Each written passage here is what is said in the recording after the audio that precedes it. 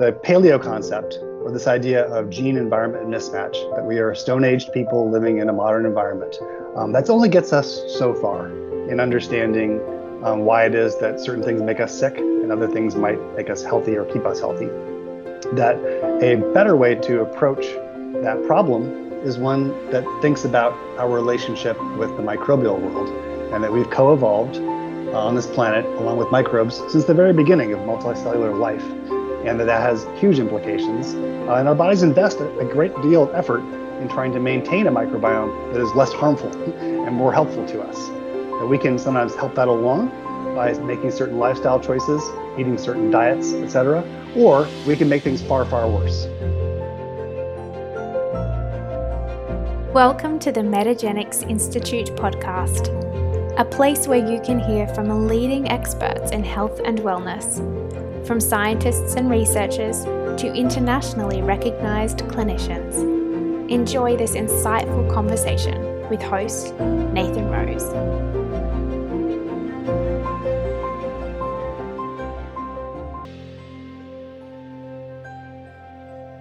Hi everybody, welcome back to another episode of Metagenics Institute podcast. I'm your host Nathan Rose, and I'm pleased to be joined today from California and also usually from New Mexico, but today it's in California. It's Dr. Joe Alcock. Welcome, Joe.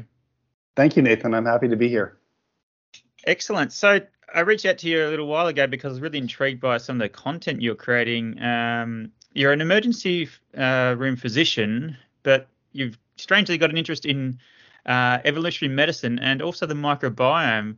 So it doesn't really strike me as, someone comes in with a DIY accident or something and they've sawn off a pinky and you check the vital signs and you'd be thinking about the origins of the genome and how their microbiome may be affecting this patient. How does an emergency physician end up thinking so deeply around evolutionary medicine and the microbiome? Well, at least in my case, I started off training in evolutionary biology. I was not a pre-medical student as an undergraduate. I went to UC Santa Barbara, and I had every intention of becoming a field biologist and an evolutionary behavioral ecologist. So I went off to Cornell and spent some time learning about behavioral ecology, and then switched gears when I learned about evolutionary medicine. So it really was this idea that you could apply evolutionary biology precepts to medicine that got me interested in the whole field, and that has been kind of a through line for my entire career. So yeah, there probably aren't that many emergency physicians that have that background, but there are some, and I find it personally it enriches my clinical practice and certainly the intellectual part of the job. And when did the interest in the microbiome begin and evolve? I would say around 2007 and 8, right as the field was getting underway, and there was this increased knowledge with, learning when we would sequence the microbial communities in people's guts and other parts of the body, that all of a sudden our eyes were opened to this world, the fact that our bodies are actually an ecology of microorganisms. I found that fascinating from the beginning, and as someone who is interested in topics that have great explanatory power, things like evolution, I found that, wow, we ignored this topic during my medical school training, and yet it seems to be able to explain so much. So for me, it was a natural kind of addition to things that I was interested in. Right. And so you teach evolutionary medicine? I do. So since about 2008, I taught a undergraduate and graduate level course in the Department of Biology at the University of New Mexico. It was also taught through the Department of Anthropology. And I have friends who are anthropologists and evolutionary psychologists at the university that make that class more interesting. More recently, I've been focusing mostly on just teaching medical students. So I have an elective and I teach the topic to medical students. And again, just for your listeners, if you were to define evolutionary medicine, it is that intersection between evolutionary biology and all things having to do with human health and disease. So this involves the evolution of ourselves, humans, but also the evolution of microbes that we interact with, both ones that we consider pathological and dangerous, say like, I don't know, Klebsiella pneumonia or SARS-CoV-2, but also microbes that are potentially beneficial or good for us. We'll say like Bifidobacteria infantis, for instance. Yeah. All these things have evolved. We've co-evolved along with microbes, both good and bad, to put a spin on it. And that's important for our health. Yeah, exactly. So, yeah, that was the reason I reached out to you today, was to use or look at this framework you talk about, and how it may apply to our audience who, unlike yourself, that are treating these acute illnesses and injuries and trauma and so forth, but are more looking at chronic diseases, gut issues, autoimmunity. You've broadcasted and published on areas, and you've got your own podcast on microbiome and gut, and also mental health. So they're probably the two areas I wanted to pick your brain today, but also to look at it using this framework. So I suppose just to add to that, as you mentioned, it helps you, evolutionary medicine helps you understand like health and disease. So just as a sort of overarching comment, how could this help, like with this framework we're about to go into, how could it help practitioners in this sort of integrative space sort of understand the disease or their patients better? So I would say that even though that I'm very interested in the acute phase of illness, and that is the specialty that I'm in, emergency medicine, we specialize on what to do in the early stages of illness and when someone's been badly hurt in trauma or has a very severe infection like sepsis. These are the kinds of things that we deal with. But I'm as interested in chronic disease, and it's absolutely true that this may interest many of the people that are in your audience, but it's also an interest of mine.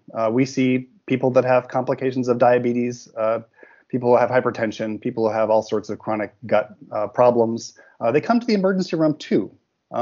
Maybe some of them would be better served seeing some other people who are in your audience rather than me.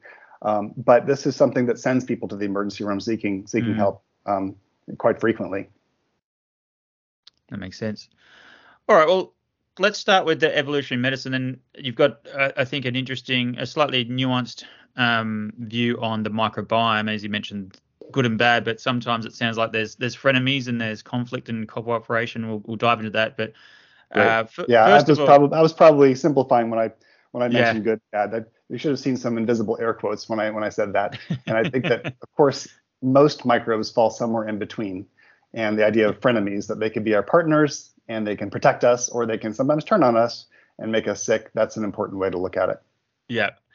And to understand that, as I'm understanding, we first need to understand like evolutionary biology and medicine to realize that it's every genome for themselves, as far as I can see.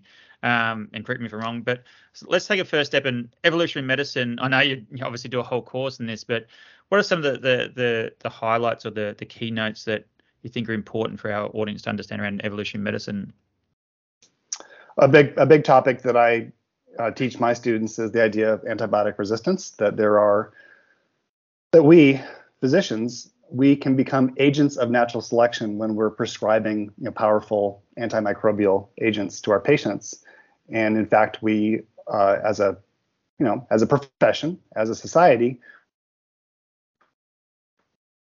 powerful medicines, we have the potential to select for resistant and potentially dangerous virulent organisms. And we should be cautious when we use these kinds of medicines. So that's part of the lesson that I teach my students. I'm certainly not antibiotic. I think that there are lots of patients with severe infections that benefit from it. It's been one of the major advances in terms of reducing suffering in the world for the last over 50 years. But having said that, anything that's powerful and has powerful effects has the potential to have unintended consequences. And some of the unintended consequences that we see is this evolution of resistance. So that's part of it. It's also very useful to think about the evolution of aging and why it is that we tend to accumulate chronic diseases, why we have problems as we get older. So I teach my students something about that. One big area that's a major focus of mine is the idea that a lot of what we see are, and we can identify as diseases, a lot of these things are evolved host defenses.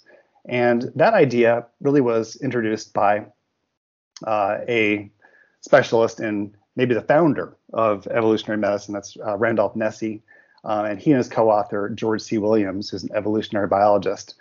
They wrote a book about almost 30 years ago now that described the idea that a lot of what we think of as being symptoms that are unpleasant, things like nausea, headache, fevers, cough, diarrhea, that when we experience these things in diseases, we should at least consider the idea that some of these things may actually help us recover from the disease, and they may be useful in helping us meet the challenge of an infection. That's not to say that we shouldn't ever treat these things, and it certainly is a mainstay of my therapy as an emergency physician. When someone comes in vomiting, we oftentimes will give them something for nausea, but at least I'm thinking about the possibility that some of what we're observing may be host defenses. So that's an important feature to think about as well. With some host defenses, could it be counterproductive to blunt those, like fever? As you said, like sometimes it's important and necessary, and obviously you want the patient to be in as little pain and suffering as possible. But are there examples where attenuating the host response can actually delay healing? I think very, very, very likely. If you look at the class of medicines, glucocorticoids or corticosteroids, these are commonly used medications, and they are part of our toolkit for treating a whole variety of diseases. Think of severe asthma, for instance, or people that have severe inflammatory conditions. But the glucocorticoids are a double-edged sword. When we use them, it tends to increase the risk that someone can get an infection, and we have to be very, very careful when we blunt the immune system. So that is one of the things that I focus on when it comes to treating diseases like sepsis. I tend to be skeptical that the approach of interfering with host defenses, and in particular blocking features of the immune system, is going to benefit patients, especially the way that we typically do it. Yeah, right. There's the aging you mentioned. There's this concept, is it antagonistic pleiotropy, this idea that what might be good for you short term may not be that beneficial to you long term. I think Randy Ness gives the example of like calcium and calcification. Like if you break a bone, you want to obviously heal that bone, but that if you've been selected for to sort of be resilient and overcome breaks and fractures, you're also more likely at risk of like arterial calcification. Is that the concept around aging? Can you describe the aging process as well? Sure. So again, George C. Williams, who was Randy Nesse's co-author in the book Why We Get Sick, he was one of the people that pioneered this idea of antagonistic pleiotropy. And the basic idea is that a natural selection will sometimes favor traits that cause us to self-destruct as we get older, as long as those very same traits give us a benefit at a young age group. And so this was he proposed this as sort of a theoretical idea that this could potentially explain aging. The natural selection would strongly favor traits that help us survive infections, starvation, a whole variety of things at a young age group, but might make us vulnerable to diseases as we get older. And the idea here is that there may not be any silver bullet, fix for aging necessarily if our genomes have a lot of these features. And the more that evolutionary biologists have dug into it, the more they find traits that seem to follow this pattern. One idea, I'm not sure if this has any legitimacy or not, but the idea is that if you look at kids worldwide, and certainly during human evolution, holding on to fluids during a diarrheal illness is super important. And a lot of kids do die from dehydration and from diarrhea. And that might help us, or that might promote a trait that helps us hold on to sodium when we're as an infant. But the idea would be, suppose that trait was selected for and it helped kids survive from severe diarrheal illnesses. If that at older age groups, the idea that we should hold on to sodium very, very tightly may actually promote hypertension and cardiovascular disease. So that's one possible example. Again, many of these things they're still in this realm of kind of hypothetical, and they haven't really been tested. Yeah. One final area around evolutionary medicine, which should hopefully be a segue to the microbiome, is this idea about diverging interests between cells and different organisms. So this idea of conflict and also cooperation, not only between microbes and, let's say, the host, but I haven't read too much around this, but as I understand, different organs and cells can have conflicting interests, and this can be also seen in cancer. So can you describe this idea of this sort of balance between cooperation and conflict? Right. So genetic conflicts have been described, certainly in cancer. If you think about it, as a multicellular organism, the biggest challenge that we face, and we've faced ever since multicellular organisms evolved some 1 to 2 billion years ago, the concept essentially is that it's a cooperation problem. We are asking many cells to stop dividing, to stop using resources, to stop being mobile, even though it might benefit the genes within those cells, and in order to create specialized functions within the body so that we can evolve a brain. Brain cells, they don't contribute to the next generation except to support the whole overall organism, and in particular cells in the germline that are in the ovaries or the testes. So ultimately, this boils down to a major problem of cooperation. And you can think of modern life as being an issue of trying to get all the cells in your bodies to cooperate and to pull in the same direction. But every so often that breaks down. And it breaks down most dramatically in cancer, in which certain cells can develop somatic mutations that allow them to no longer pay attention to signals coming from their neighbors that tell them to restrain their growth. And that leads to tumors. Cells that otherwise would not become mobile and travel throughout the body become mobile, and that leads to metastases. So cancer is a good example of genetic conflict. Right. So we know that these are cells that are in our own bodies. Yeah. We should expect to find some conflicts between ourselves and microbes with whom we share no genetic material. So these aren't related to us at all. We shouldn't expect necessarily that we should always be getting along with microbes. So when we think about the body as being a superorganism, a composite organism of human cells and microbial cells, then that's like putting this question or this cooperation problem at a whole nother level. And the idea here is that this presents a challenge to the organism to try to corral the microbiome and to get all these genomes roughly pulling in the same direction. And that it's an exciting area. It's something that most people haven't thought about. But that to me is perhaps the challenge that keeps us healthy or makes us sick. Yeah. And this is what I really wanted to dive into now. And offline, you're saying that you've been toying with this idea for a long time and synthesizing and trying to pull it together. And so I want to dive in here. So you mentioned a couple of things there.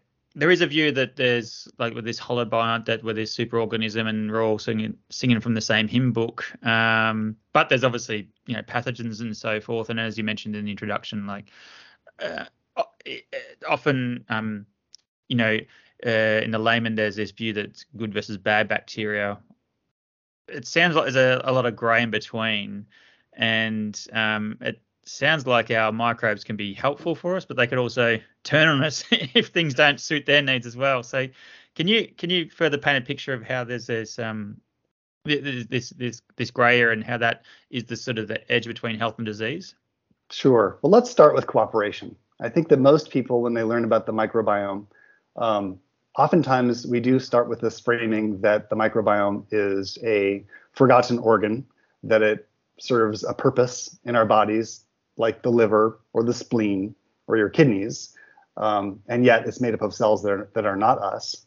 And you mentioned that this concept of the holobiont, which we did talk about a bit earlier, and that is this idea that when it comes to thinking about the unit of natural selection and how we evolved, we really should think about how our bodies and our own genes need to be combined with the genes of the microbiome, the 30 trillion or so cells that make up this complex microbial ecology, that we can't think about how we've evolved without thinking about the way that we've evolved alongside these microbes.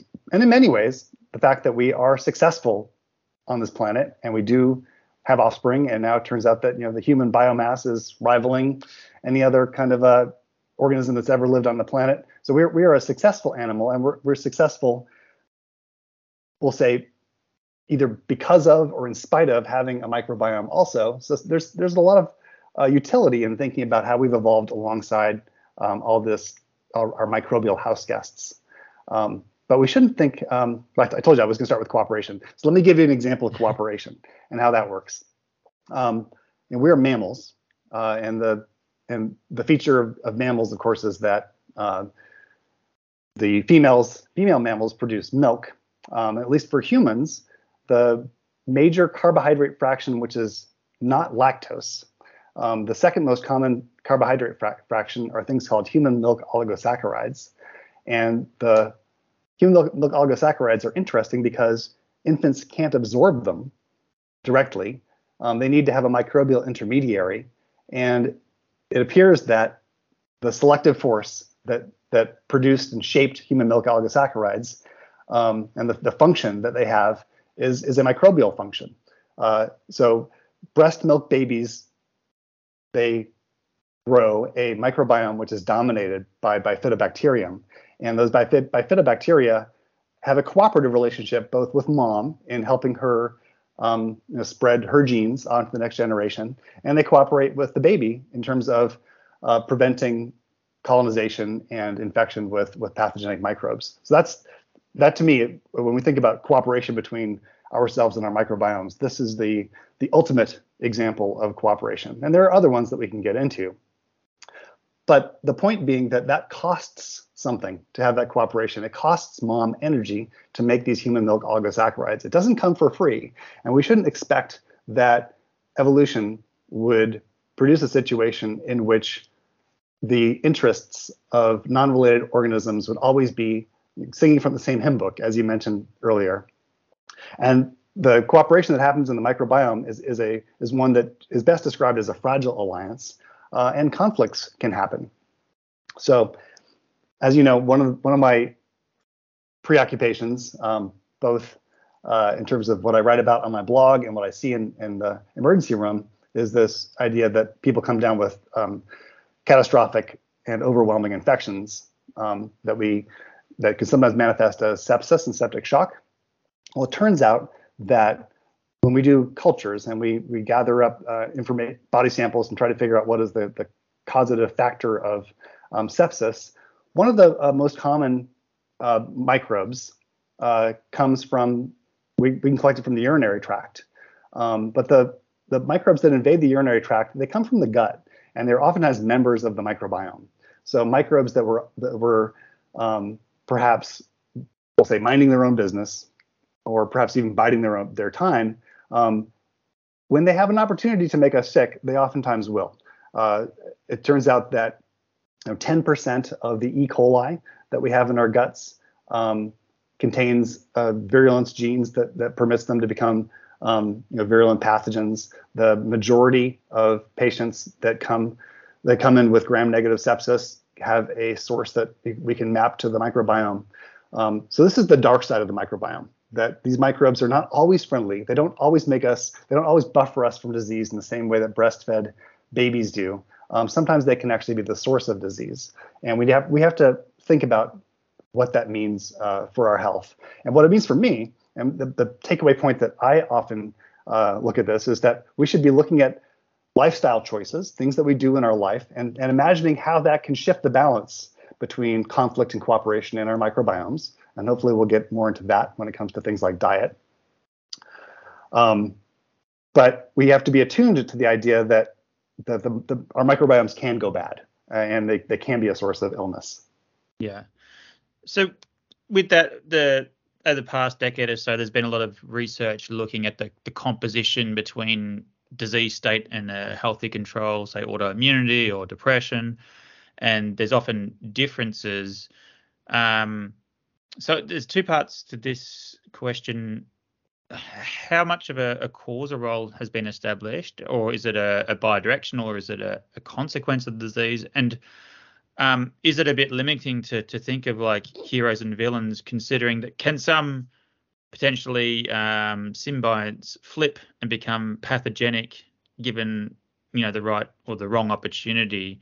So I'm just trying to tease out like cause and effect here, that we know there's an association between an altered gut microbiome and many disease states, but I'm still not 100% convinced that that's the cause or the consequence. And it's quite mixed, the results. Some show this organism's higher, this one's lower, and blah, blah, blah in the same disease state. So, yeah, can this cooperation conflict help explain the sort of the mixed results? Or is there another layer to go and research to help identify the causal role of the microbiome? No, I think it can. Some people, when they learn that I have an interest in microbiome, they'll say, "Oh, yeah, that generated a lot of excitement a few years ago, but it seems to have petered out. I'm not hearing so much about the microbiome anymore."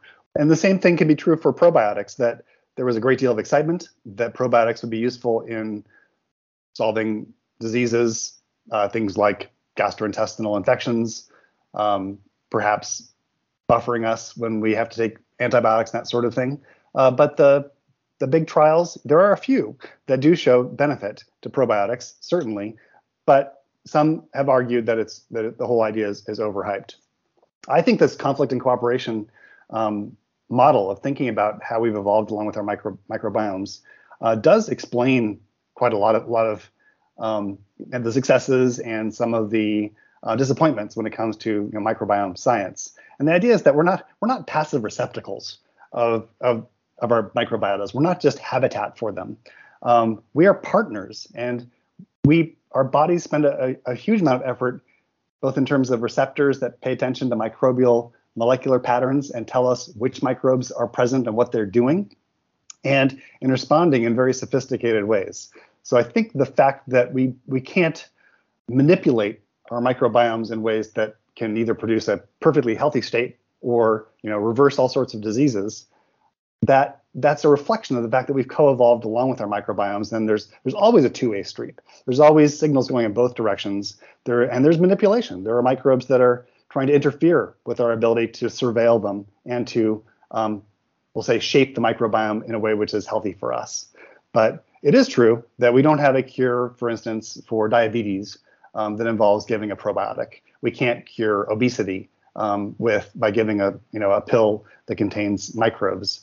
But that's not to say that the microbiome doesn't play a role in those diseases. It plays a very important role in those diseases, and we're not going to progress until we understand why that happens. And the answer, from my perspective, is that we can look at things like obesity, prediabetes especially, and the insulin resistant state as being a consequence of conflict that we have with our microbes. Yeah. Can you describe that? I only just saw you briefly mention that, I only caught a little bit of that. But as I understand, you're suggesting that the hypoglycemia is almost an adaptation to the conflict, where the body's needing energy, in this case glucose, to be diverted to the immune system to fight off this sort of excessive conflict that's happening in the microbiome. Is that, can you explain better? Sure. Yeah. These are things that I'm exploring too, and I've written a little bit about the relationship of insulin resistance, dietary nutrients, and the microbiome. But it's worth pointing out that when we accumulate fat in a way which is unhealthy for us, this tends to be the fat which is around our waistlines. So when we're buying larger trousers and letting our belt out, that's a consequence of accumulating visceral fat and fat cells that packs around our intestines and along the omentum in our guts. That's the fat which seems to be metabolically unhealthy and associated both with problems in terms of metabolism, prediabetes and diabetes, hypertension, and of course obesity. It's no coincidence that location is also where we have our microbiomes. So The majority of the 30 trillion microbes that we have in our bodies exists in our colon and in our guts. And the fat that we accumulate when we have a dysbiosis or an altered and potentially more dangerous, microbial ecology in our intestines. I lost my train of thought there. So we've got the fat mass in and around near the microbiome, right? Is a potential energy to fuel a local immune response against the microbiome if it's deleterious to the host.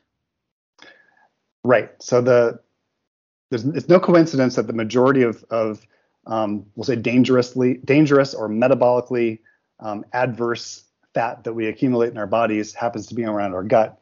And one of the reasons is that that's where our microbiome is. And this gives us a clue as to the function of fat. And we're learning from studies done in inflammatory bowel disease, for instance, that omental fat and fat in your viscera plays an important role in containing microbes and preventing their ability to escape the place where they're tolerated, which is the lumen of your intestine, and then escaping to extra intestinal sites where they can cause infection and disease. One of the things that we've learned about the microbiome is that this concept of translocation of bacteria is something that is, in a way, it's unavoidable. That whenever we eat, we discover that some microbes escape the lumen of the gut, enter the bloodstream. They can enter some extraintestinal sites, liver, spleen, etc. And we can detect this even minutes after an animal eats something in an experimental setting. One of the insights that we're discovering is that visceral fat seems to play a role in containing this escape of microbes from the gut. So that's one of the explanations for why the microbiome seems to be important in whether we accumulate visceral fat or not. And then you got to the point of thinking about insulin resistance. Insulin resistance is the precursor to prediabetes and frank diabetes. And in no way am I suggesting that diabetes is a good thing. People with diabetes mellitus have a higher risk of infection, suffer a whole variety of negative health consequences. But when we look just at insulin resistance, this is not quite diabetes, and this is the state of physiology in which our tissues, predominantly muscle, bone, and also fat, have a more difficulty in taking up glucose. One of the functions of insulin resistance, which I've argued about, is that insulin resistance tends to divert fuel energy and glucose to cells that lack the GLUT4 receptor. Uh-huh. And importantly, there are a couple tissues that are relevant to this. The main one being immune cells. So white blood cells, they lack a GLUT4 receptor. They don't require insulin to take up glucose. So when one is insulin resistance, that is your body's way of shutting off energy flow to otherwise energy hungry tissues. Think of like your quadriceps muscles in your legs that we use for walking around. It has a much harder time taking up glucose, and the body essentially is shutting off that flow of energy. It's freeing up energy for the immune system. There are some other things that are happening too, but that's the simplest and one of the better explanations for insulin resistance. And we note that insulin resistance is something that happens with dysbiosis. So in the dysbiotic state, when we're confronted with a greater degree of challenge from the microbiome, insulin resistance may actually be doing something useful in fueling the increased energetic needs of an activated immune system. Of course, this is bad in the long term too, right? It's not a great thing to have an activated immune system all of the time. It's not a great thing to be diverting energy away from other functions that we also prioritize. Exercise and physical activity being one of them. People who are insulin resistant, have a tougher time because of fueling the needs of muscle and that sort of thing. So the take-home point here is that dysbiosis, which is kind of a catch-all term to think of a microbiome that's more in conflict with you, dysbiosis increases one's risk both of visceral adiposity, the accumulation of fat around the waistline, and insulin resistance in ways that make sense when we look at it from an evolutionary point of view. The fat accumulation serves a function beyond just simple storage of energy. Inflammatory fat in the gut plays an important role in containing potentially dangerous pathogens that come from the microbiome. The insulin resistance that occurs seems to play a role both in terms of fueling the increased energy needs of the immune system, and also we'll say discouraging uses that might compete with that. So those are some of the take-home points, and this is something which I think is not well understood. Yeah, and it really jumped out at me. This, to me, underscores the potential benefits of understanding things from an evolutionary framework in this cooperation and conflict. I think I saw in one of your presentations you were talking about some sort of acute illness. I don't know if it's sepsis in the emergency room where they treated hyperglycemic patients. Was it with insulin? And there was no benefit to the lowering of blood glucose. So just to contrast, like in integrative medicine and so forth, we often look at these biomarkers, inflammation and elevated blood glucose, and yes, they're sort of pathological, but that sort of whack-a-mole idea of just lowering things for the sake of lowering it, sometimes intuitively it sounds like the right thing to do, but maybe with this evolutionary framework, you can understand why there isn't the benefit you expect when you lower these adverse biomarkers. So can you just clarify there around lowering blood glucose in acute crisis? What was the condition and what was the outcome? Absolutely, and thanks for bringing that up. So the study that you're referring to, it has an acronym that's shortened to the NICE Sugar Study, NICE-Sugar, and this was a study of intensive glucose management in patients that had critical illness and infection or sepsis. And this was a surprising study. And they looked at people that were in the intensive care unit who were very, very sick with sepsis syndrome, which is a syndrome characterized by low blood pressure. Sometimes people will accumulate fluid in the lungs and in body tissues, and they require to be intubated and managed on a ventilator. So these are people that are really sick.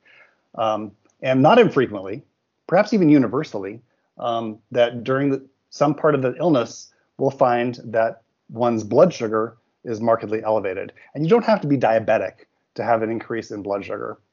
And when we've looked at data from our own hospital, and we find blood sugars that are, if normal is less than 100 milligrams per deciliter, we'll find blood sugars that are 100, 200, 300, 400, wow. People that didn't have diabetes before. And this has been a curious thing and a matter of controversy. There is some recognition in the literature of something called stress hyperglycemia. So when something bad happens to you, your body enters this insulin resistant state.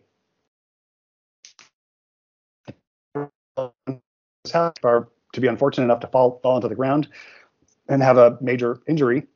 And if the hospital would almost certainly recognize that my blood sugar is elevated. Some of that has to do with the release of stress hormones, things like adrenaline and cortisol produced from my adrenal glands.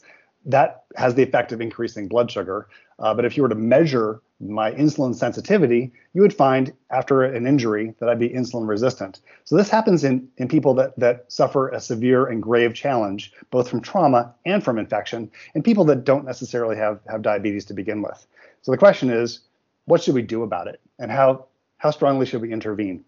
Well, this NICE Sugar Study, they looked at measuring a couple different targets. I don't recall the exact targets, but one of them was to bring people closer to normal, give them enough insulin to drive the blood sugar down and make them appear more normal. The other state was to let the blood sugar remain a little bit more elevated. What they found was people in which they attempted to normalize blood sugar had a higher mortality, so a significantly greater risk of death. And this was the opposite of what people imagined was going to happen. We think this is pathology, right? Just like you mentioned, elevated blood sugar is bad, and we should try to drive it down. But at least in that study, we found that not to be the case. And it wasn't just that study. This is the important part. They looked at the same phenomenon in children, so pediatric patients with sepsis, and they enrolled them or either randomized them to a intensive insulin treatment or we'll say a permissive hyperglycemia group, a group in which the blood sugar was allowed to be high. In that study was terminated for a signal of harm. It looked like more kids were dying if they were given more insulin.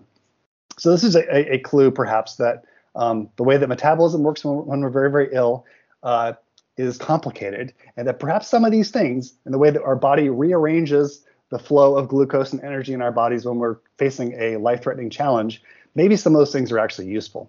And again, this is not to say that diabetes is good for us. This is to say that some of the pathways that are involved in diabetes, I would argue, are dysregulated and badly messed up in diabetes. But some of these pathways, they probably did evolve to help protect us from challenges and help us rearrange how the energy flux and flow in our body happens when we're confronting a major challenge like infection or trauma. Interesting. And we might pick up that concept when we look at depression shortly if we get time. Right. I want to go back to the conflict, back to the gut, just to finish up on that, the conflict and cooperation. You published a paper a couple of years ago, I think, using this framework to suggest how we can potentially, with mostly diet and lifestyle, to help have a microbiome that's more cooperative than in conflict. And there's a few dietary constituents that you've identified that seem to be important to promote conflict. So I want to ask you about this, and just it looks similar to, say, a paleo diet, but I think there's some nuances. The paleo diet can be seen as quite restrictive and dogmatic. And I'm wondering if some of the benefits of like a paleo is possibly because it's promoting more these cooperation foods and conflict foods. So can you just describe the conflict versus cooperation in terms of feeding the microbiome, and what are some of the key dietary constituents you think promote cooperation? Absolutely. Well, earlier we talked a little bit about breastfed babies, so babies that drink breast milk. The breast milk contains these human milk oligosaccharides, which are, in essence, indigestible complex carbohydrates that babies otherwise would not be able to access without having a microbiome. And these seem to be special ingredients of breast milk that evolved to promote the growth of a near monoculture of bifidobacteria. So these bifidobacteria protect the babies, and this is again the best example of a mutualism or cooperation that occurs between human and our microbiomes. So it can happen, and it's interesting that it involves food in some way. And in fact, we are provisioning our microbiome with nutrients, special nutrients just for them. And in fact, these milk oligosaccharides, they specifically target microbes that certain species and even subspecies of bifidobacteria that appear to be particularly protective in terms of preventing childhood diarrhea and infection. So we can look at this nutrient provisioning as an example of cooperation. It's not just, if we look across the biological world, it's not just breast milk where we see this. We do see some examples where organisms will do a transfer of nutrients in ways that helps both partners. One thing I like to do is I like to go scuba diving, and you can go up to a little coral area and you can see a feeding station where large predator fish will open their mouths and permit smaller, cleaner shrimp and some of the smaller fish to clean their teeth, which is it's a remarkable thing to see if you've seen this, and it's an amazing thing. And in effect, it's a transfer of nutrients from one species to another, and it's a cooperative arrangement for both of them. So this does happen in nature. Not all of nature is red in tooth and claw. There we can see examples of mutualism around nutrients. So getting back to our microbiome and human milk oligosaccharide example, it's fair to say that when one partner provides nutrients to the other partner, that will sometimes promote cooperation. We see this with when we eat dietary fiber, from fiber from dietary sources, we'll say from plants, for instance, so complex oligosaccharides that, again, we can't digest, but are fermented in the colon and provide about 10% of our nutrient needs. That's another good example of what appears to be, at least mostly, a mutualism. We provide habitat in our intestines that provides both the space and the permission for these microbes to grow into numbers where we do not permit them elsewhere in the gut, because that is favorable both for them and for us to digest and provide these services that transform otherwise indigestible dietary fiber into short chain fatty acids, which we can take up as energy. So these are a couple of good examples of cooperation. As far as conflict goes, conflict happens when there are nutrients or resources that are equally available to multiple partners, and that tends to engender competition. In the natural world, the example I use of this is think about in a national park in South Africa, competition between lions and hyenas over a wildebeest. The nutrient energy in a wildebeest, think about the carbon and the protein and the rest of it, which can be taken up into a variety of different organisms. It's equally accessible to the hyena and the lion. And in that situation, that tends to generate conflict. We see this with simple sugars. So as opposed to the complex carbohydrates that we see in dietary fiber, which are not accessible to us, but are accessible to fiber fermenting microbes, glucose is accessible to a whole variety of microorganisms and us. And if you look at the architecture of the human gut, we tend to discourage microbial growth in our proximal gut, and that's where we absorb simple sugars in our diet. So we have a low pH in our stomach. We produce secretory IgA and bile acids that tend to antagonize bacterial growth in the proximal gut. And the entire biomass tracks pretty nicely along with pH, that the low pH situation in the proximal gut discourages overgrowth of microbes. And that is because we've evolved these features. These are adaptive for us because they tend to tamp down conflict and they reduce competition when it comes to absorbing these vital nutrients. So when we have simple sugar in our diet, and we can imagine that might have been rarer in an ancestral environment, but we want to monopolize those resources, and we don't really want to share it with the microbiome. The sharing happens lower in the intestine. That happens in the colon, and that happens with fiber, and it happens with fermentation, and it involves short-chain fatty acids. But we fight over glucose, and that competition can sometimes lead to bad outcomes. So as far as the paleo part of this goes, I tend to not be a major advocate of the paleo perspective because I do think this conflict and cooperation perspective is better. But from a paleo perspective, we suspect that most of our human antecedents, so pre-modern humans, had a lot more fiber in their diet for the most part than we do now, and certainly way fewer simple sugars. So avoiding industrialized processed foods that is low in fiber and high in simple sugars is something which is at least consistent with both a paleo perspective, but also consistent with this conflict and cooperation perspective. One more thing about fiber, which is that when we don't eat fiber, that tends to promote the growth of microbes that are, we'll say, less friendly, potentially can become more invasive. And if we're not provisioning them, even ones that we think of as being relatively useful and beneficial and might actually help protect us from things like diabetes, some of these very same microbes, if we don't consume enough fiber, they will actually consume the mucus layer on the intestine to the point where it creates all kinds of problems. So the other lesson when we think about mutualism and our microbiome is that we're happy having lots of microbes, up to 30 trillion of them, mostly in our guts, but we don't want them too close. They need to actually stay apart from us, right? Yeah. So we want to have a nice, big, thick mucus layer. Yeah. If we're not provisioning through our diet with sufficient dietary fiber, they will graze the mucus to the point where there's very little of it. That causes the microbes to come into close association with our epithelial cells, and that increases this phenomenon we talked about earlier. That is the translocation of microbes through the intestinal barrier into the bloodstream, where they wreak all kinds of havoc. Can I say one more thing about that? Oh yeah, keep going. All right, this is fun. I love this stuff, I have to say.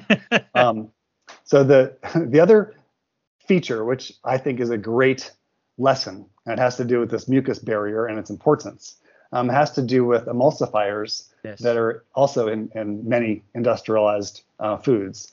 And a few weeks ago, I went to visit my parents. And my parents, they grew up at the tail end of the, their parents were children of the Great Depression.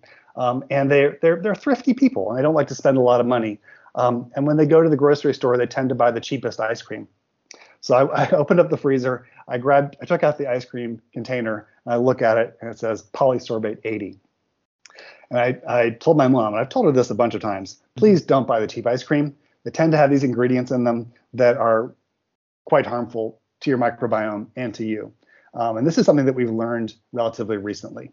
So this ingredient, polysorbate 80, it's an emulsifier. Food manufacturers like it because it increases mouthfeel, actually improves the creaminess of things that we eat. It's in a lot of processed foods or things like it. And it's considered by the United States Food and Drug Administration to be, I think it's the term is generally accepted as safe. So it's thought to be not harmful. So food manufacturers can add this up to a certain level in things like ice cream. The problem is, because it's an emulsifier, it also acts as a detergent, and it essentially washes away the mucus barrier in your gut. So this accomplishes the same thing as a low-fiber diet. And especially if you're eating foods that have these sorts of ingredients and you're not eating fiber, you're giving yourself a double whammy. This causes the mucus layer to erode, and for microbes to be even closer, increases that likelihood of gut inflammation and translocation, and some of the bad consequences that derive from that. So avoid your polysorbate 80. Polysorbate 80 is a conflict food. And that's the other feature that I wrote with my co-authors in the paper that you referred to, co-authors being Helen Wasilewski and Athena Actipis.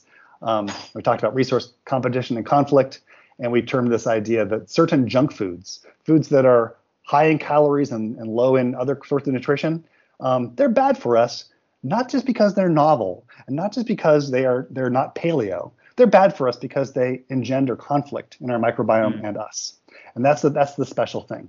Yeah. Like I said, a lot of paleo people tend to be low carb, avoiding agricultural grains and that sort of thing. I would argue from a cooperation and conflict perspective that many whole grains actually are probably good for you because they do provide the fiber and they do provide that nutritional provisioning that benefits microbes that tend to engage in a more mutualistic behavior towards us. So that's the difference between the paleo perspective and the one that we're putting forward.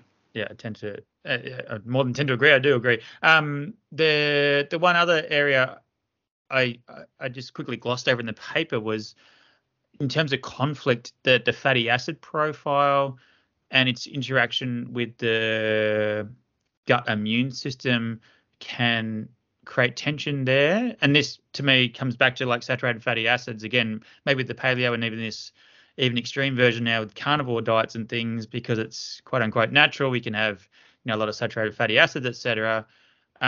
Historically, it's been thought about like cardiovascular disease, cholesterol, etc. internally, but you're more pointing out that it's potentially the signaling effects within the gut lumen that could create the conflict from these foods you're eating. Can you elaborate on that? Sure. And thanks for bringing that up. That was one of the first papers that I wrote about the microbiome. The paper was entitled Nutrient Signaling and the Evolution of Inflammation or Dietary Inflammation from Foods. And we looked at this question of why is it that certain things generate inflammation and others don't? And why do certain molecules that we gain from our diet, why do they have the signaling properties that they do? And we looked at fat. And I have to say that when we wrote that paper, the conventional wisdom was that fat is bad for you. And I really was trying to explain why is it that certain fats seem to actually generate inflammation. But when I looked into it, it occurred to me and my co-authors, Melissa Franklin and Chris Kazawa, that one of the features of different kinds of fats was how they interacted with microbes in the microbiome. And we speculated that certain fats are used as this kind of cheap energy that is equally available to us and microbes and actually might be a conflict food. And that would include, at least in this scheme, certain kinds of saturated fats. Not all of them, but certain ones. And other fats Well, so those fats that generate conflict, our bodies recognize them and generate inflammation. So this happens even in cell culture. We can look at, we can put intestinal colon cells in a petri dish, sprinkle some saturated fats on top of them, and they will generate inflammation in the same way they would do if they were confronted with a dangerous microbe. Again, this was paradoxical. Why would a dietary nutrient in the things that we eat do this? That was the question. But the lesson here was that some fats do it, some don't. Some fats are actually anti-inflammatory, omega-3 fatty acids being the prime example of that. And the key feature of omega-3 fatty acids and these long-chain unsaturated fats in particular is that they tend to be antimicrobial. They actually tend to inhibit the growth of certain kinds of gut pathogens or pathogens that are elsewhere in our bodies. So the idea is that these fatty acids actually do play a role. Certain fats inhibit the growth of pathogens and actually are an adjunct to your immune system. So if they're busy controlling the growth of microbes, then your immune system doesn't have to work as hard and tends to dial back the inflammation. Other fats don't do this, and may do the opposite. Because it is free and accessible energy, microbes can take them up into their cell membranes, use them for replication, et cetera. Those would tend to be more dangerous from the immune perspective, and as a result, the body compensates by increasing inflammation. Here's the bottom line. Long-chain unsaturated fatty acids like EPA and DHA, fish oils, those tend to be anti-inflammatory, and they also tend to inhibit the growth of pathogens. Many other fats don't do this. And it's not a perfect concordance because fats do seem to have some other signaling properties. But the lesson here is that certain foods that have intrinsic antimicrobial properties tend to be anti-inflammatory, and from an epidemiologic perspective, tend to improve overall health. We do know that people that eat a lot of fish and societies that do this tend to have better health outcomes, tend to have more longevity. We haven't seen quite as much of an impact from eating fish oil in pill form, but the dietary information that we do have follows this pattern. And I would argue that is because those ingredients have these intrinsic anti-pathogen effects. They make it easier for your immune system to not have to generate so much inflammation to control the microbiome, and that actually causes good long-term health. So that's the implication there. And again, it's not just fat, all right? So right now I'm enjoying a glass of grapefruit juice, and this your audience can't see this. I'm holding up my little bottle of grapefruit juice. Grapefruit juice also has a variety of anti-inflammatory properties. And this is thought to be attributed to secondary plant compounds, the flavonoids, naringenin, and there's one called hesperin. And these ingredients also have very, very strong antimicrobial properties. So as a general rule, I would argue that certain foods that are good for you are those, or ingredients I should say, are those that inhibit and discourage the growth of pathogens in the microbiome. And this may be one of the reasons why eating citrus is so good for you. And the low carb crowd, paleo crowd, they're not going to be crazy about eating lots of fruit, but I am, in part because of some of the work that I've done in this area. And I think that there's a good logic to it anyway. Very interesting. It's a fascinating concept, and I like this idea that immune system is trying to control the pathogens, and via diet we can ease the stress on the immune system by taking off the pathogenic load. Well, this is why it's so good to talk to you, Nathan, because you seem to grasp the points that we're trying to make, and you get it very easily, which is great, and hopefully your audience will too. Yeah, thank you. Well, if we've got time, that's a huge topic as well. But one of the other areas I really wanted to quickly touch upon, and maybe have to come back for a second episode on this one, is swinging back to, as I mentioned, mood disorders are obviously common through the Western world, and our practitioners often treat mood disorders along with gut and microbiome issues. I noticed in one of your podcasts you had a long discussion around depression. I had the fortune of interviewing Dr. Glenn Gear recently, who's an evolutionary psychologist. We touched upon it, but I was hoping to get a little bit more information from you around this concept, but we'll also circle back to the microbiome as well.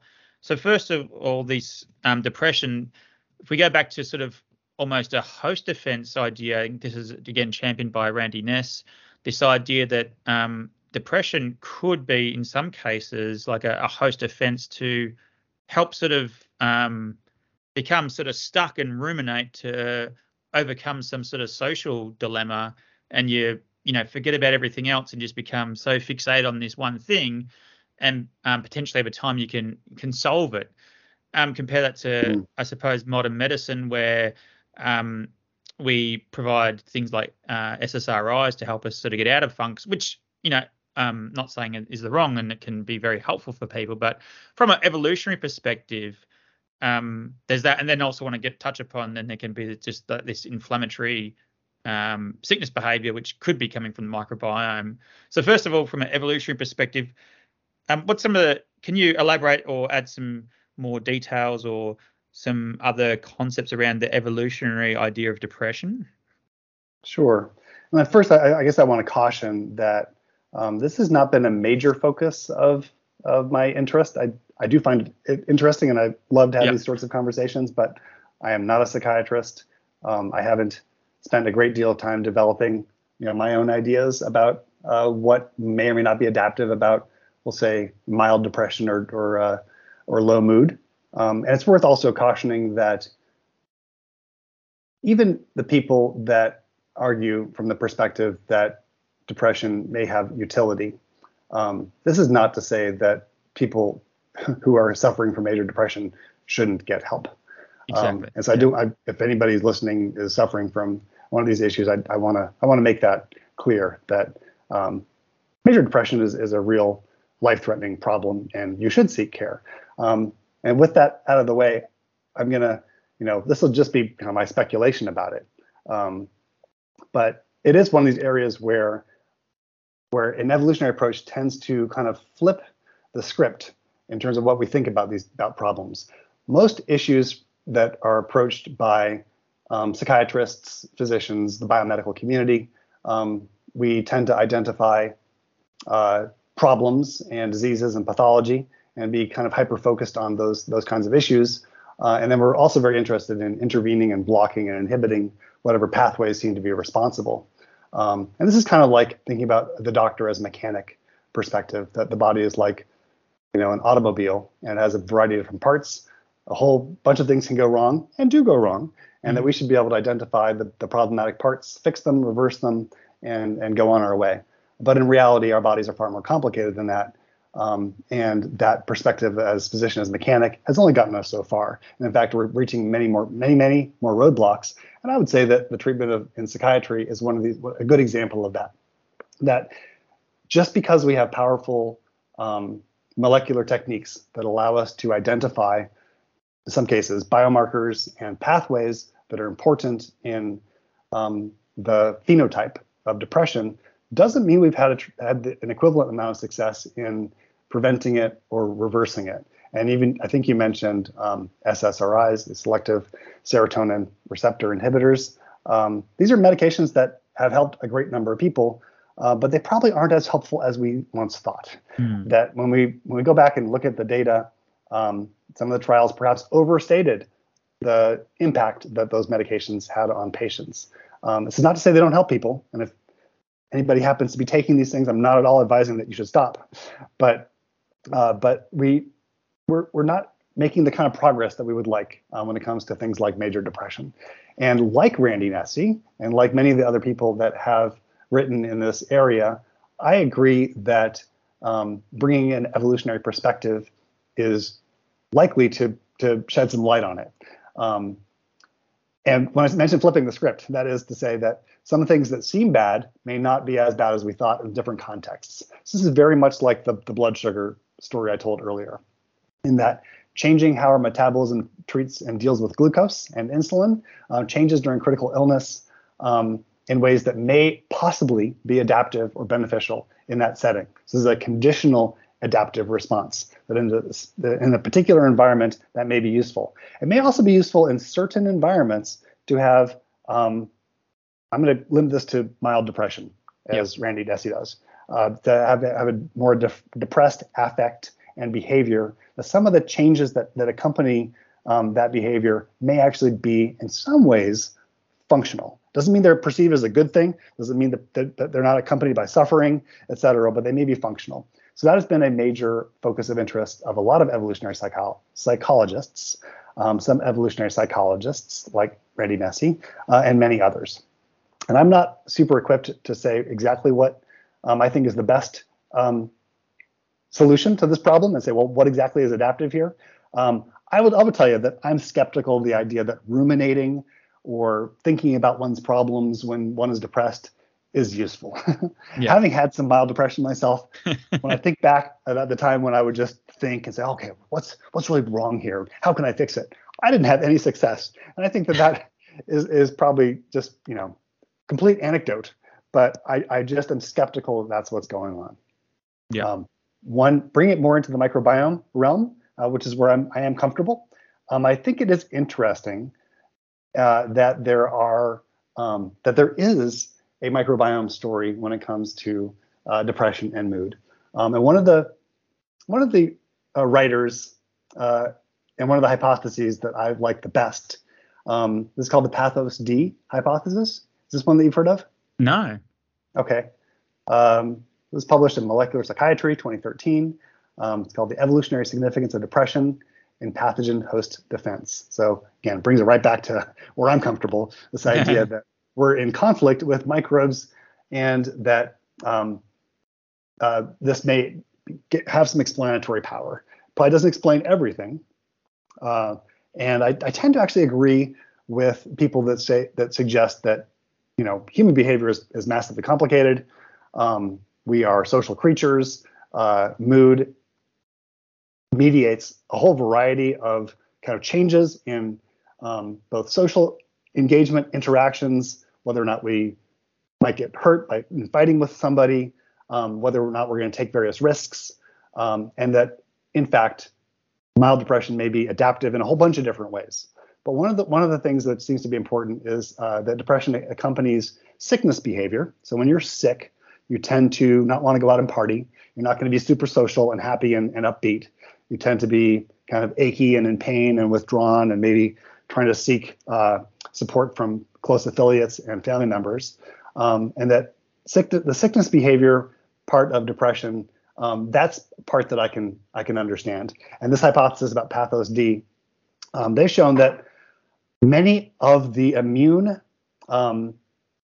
modifying SNPs, so these are single nucleotide polymorphisms that you can see in our genomes, that the SNPs or mutations that are responsible for causing a more robust immune response, a lot of these same mutations are associated with depression. So it kind of links the immune system and mood in a way that really hadn't been before. And I found that very compelling. Let's bring it back to microbes. A lot of the information that we have about microbiome and mood comes from animal models. And there are two things worth pointing out. One is that you can inject animals or humans with the cell wall constituent of gram-negative bacteria, that is endotoxin. Also important in leaky gut, by the way. And if you give an animal endotoxin, they become very withdrawn. They exhibit anxiety behavior, and they induce a behavioral phenotype that looks a lot like depression. And I mean biomedical researchers have convinced volunteers to be injected with endotoxin too. It does a bunch of things. It changes gene expression. It generates a fever. It makes you not want to eat. And it recapitulates a lot of the findings that we have when we're sick. And it also changes mood. And it causes depressive-like features. So we do know there's a tight connection between our immune response to potentially dangerous organisms and mood. I suspect, because we see this in mice and in humans, and we last shared a common ancestor, almost 200 million years ago, that provides very strong evidence that natural selection is maintaining this trait over a very, very long time frame, and that some of these behavioral changes may in fact be adaptive or beneficial under some circumstances. It's not been completely fleshed out exactly why that is, But I would argue that when you're sick, you probably shouldn't behave as if you're not sick. Yeah. You know, your body should use glucose energy in a different way towards promoting your immune system. You probably shouldn't take behavioral or social risks that are unlikely to pay off. Depression and anxiety that we see when we inject someone with endotoxin, or if we gavage a mouse with E. coli and just overwhelm their guts with lots of E. coli, it does the exact same thing. All right. Interestingly and kind of excitingly, we see the opposite with certain probiotics. There are research studies that have given supplemental bifidobacteria. That's the same microbe we see in breastfed babies. A great example of mutualism. So these are adult mice that are being given large doses of bifidobacteria. It changes their behavior. That tends to make animals less anxious. So one of the ways that we study this is a bunch of different ways. One way is that you put a mouse into an open field enclosure. Most mice tend to stay hidden. They're not crazy about being out in the open. But a less anxious, supposedly less depressed mouse will spend more time exploring and out in the open. You can give a probiotic and change a mouse's behavior in that way. A really neat study involved actually swapping out the microbiomes of two mice from two different providers. And we discovered in this study by Bursick and colleagues that you could make a brave mouse timid and a timid mouse brave, essentially, using the same kind of a model by changing out their microbiomes. So microbiomes have a lot to do with whether one exhibits these depression-like kinds of behaviors. So probiotics antagonize them. E. coli and pathogens induce them. I think that's telling us something interesting. I don't have all the answers in this regard, but it really does tell us that, one, the microbiome is important. It does mediate a lot of these gut-brain axis phenomena, which are very useful. It doesn't suggest that you can just go to their supplement store or grocery store, buy a probiotic and cure your depression. It probably is more complicated than that. But on the other hand, it does have implications for, we'll say, healthy lifestyle and healthy mood. And I would predict, based on the scheme that I've laid out here, that if one were to eat foods that tend to antagonize conflict, reduce the number of pathogens, et cetera, that those would also tend to have exhibit changes in terms of these anxiety behaviors and possibly depression also. That's a prediction. It's a prediction which is borne out by and large with animal model research involving mice. It is harder to find evidence of that in people, but there are some small trials that do suggest that is the case. Yeah, I think Professor Felice Jacka, who's here in Australia, has done some research using whole food diets, as I understand, or maybe Mediterranean diets, and shown in depressed patients as a therapeutic trial that has benefited their mood states. And I wonder if it ties into this cooperation and conflict that there has fewer saturated fatty acids, more fiber, less sugar, et cetera, less emulsifiers, et cetera. Yeah, even if you don't accept the evolutionary argument, which I agree is not fully fleshed out, and we don't really understand exactly what's going on here, since much of the science is new. But looking at the molecular basis of it, because we do know that inflammation tends to be associated with a more depressed mood, and people that have that are in inflammatory states, people who are sick, people who have COVID, people who have long COVID, people that have high levels of inflammatory biomarkers, they tend to have a more depressed mood. And we know that diet can directly impact those things. That some of these inflammatory molecular pathways that are involved in obesity, prediabetes, are also involved in low mood, and we can potentially have an impact on that with diet and healthy lifestyle. Absolutely. Yeah, I wonder if there's a subset of patients that it is the rumination, that they may be metabolically healthy and have a good diet, that there's some thing they need to resolve, but maybe for the bulk of particularly the Western population, it's more this sort of lifestyle fueled, if not induced, inflammation potentially coming from the microbiome that's could be Yes, impacting the mood. Right. Those are good points. And again, just to kind of repeat what I said earlier, I don't have all the answers when it comes to being able to tease apart these competing ideas. It is very likely that depression and anxiety are pleiotropic, that they have that they're caused by a variety of different things, that they can be potentially functional or useful in a bunch of different ways, and that they're not always useful, right? Yeah. That's the other lesson here, is that I think many of us would prefer to have our moods a little bit better most of the time, right? Absolutely.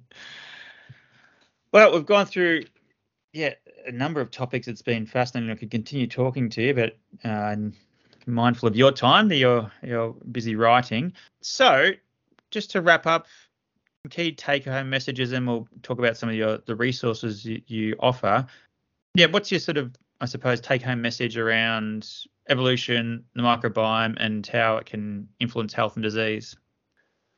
Well, I'd say unlike some other evolutionary hypotheses that relate to lifestyle and diet, the paleo concept, or this idea of gene environment mismatch, that we are stone-aged people living in a modern environment, that only gets us so far in understanding why it is that certain things make us sick and other things might make us healthy or keep us healthy.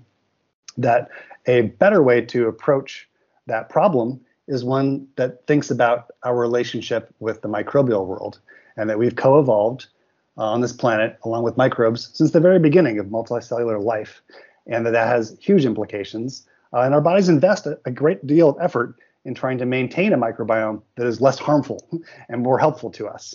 That we can sometimes help that along by making certain lifestyle choices, eating certain diets, etc., or we can make things far, far worse. And these things map on quite nicely to things that we know from epidemiologic studies about what is good for us and what is bad for us.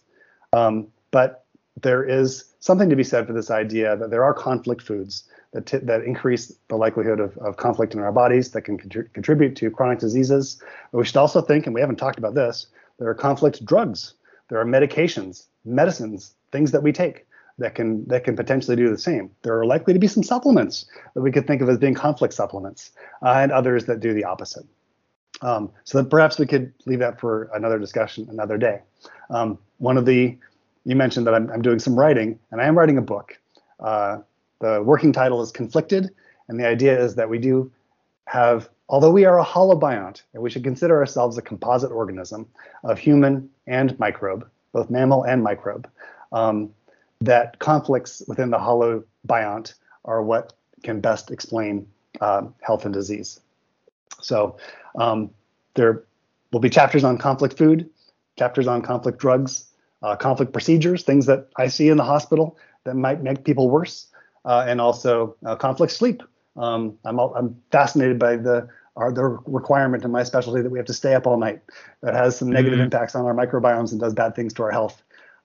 It's not just a mismatch in a paleo situation, although it is that, but the underlying dynamic, the reason why all these things are bad for us, has to do with increasing conflict between ourselves and our microbiomes. Well, thank you. Well, he's got the scoop today that you're writing a book, and hopefully maybe we can catch up in the future and cover off some of those chapters that we didn't talk about today, because they're fascinating area. I love how you're combining those two areas. I think it's certainly the missing link perhaps between this sort of evolutionary framework and the microbiome. So kudos to you. Good luck with your writing. Well, thank you, Nathan. Before your book comes out, where can people learn more about you and your work and writings? Well, thank you. You can put my name into Google Scholar and come up with scientific literature that I've contributed to. Joe Alcock in Google will oftentimes work. I also have a blog that I'm currently contributing to more than I have in the past. And that is evolutionmedicine.com. So one word, evolutionmedicine.com. That's where you can find information about me, a list of my writings, and some of the things that I've been writing about most recently. And on Twitter, I am at Joe Alcock, MD. Brilliant. We'll put all those in the show notes. And I recommend hopping onto your blogs. I think, there's plenty of great content in and around evolution and COVID-19 as well, which we didn't get to touch upon, but maybe in the future. So thanks again, Joe. Good luck with the writing. And I had a blast diving into all the geeky stuff around microbiome and evolution. Thank you. I enjoyed it. Thank you. For useful links and resources, make sure you check out the show notes. The information provided in this episode is for educational purposes only and is not intended to be a substitute for health and medical care. Always consult a healthcare professional for medical advice.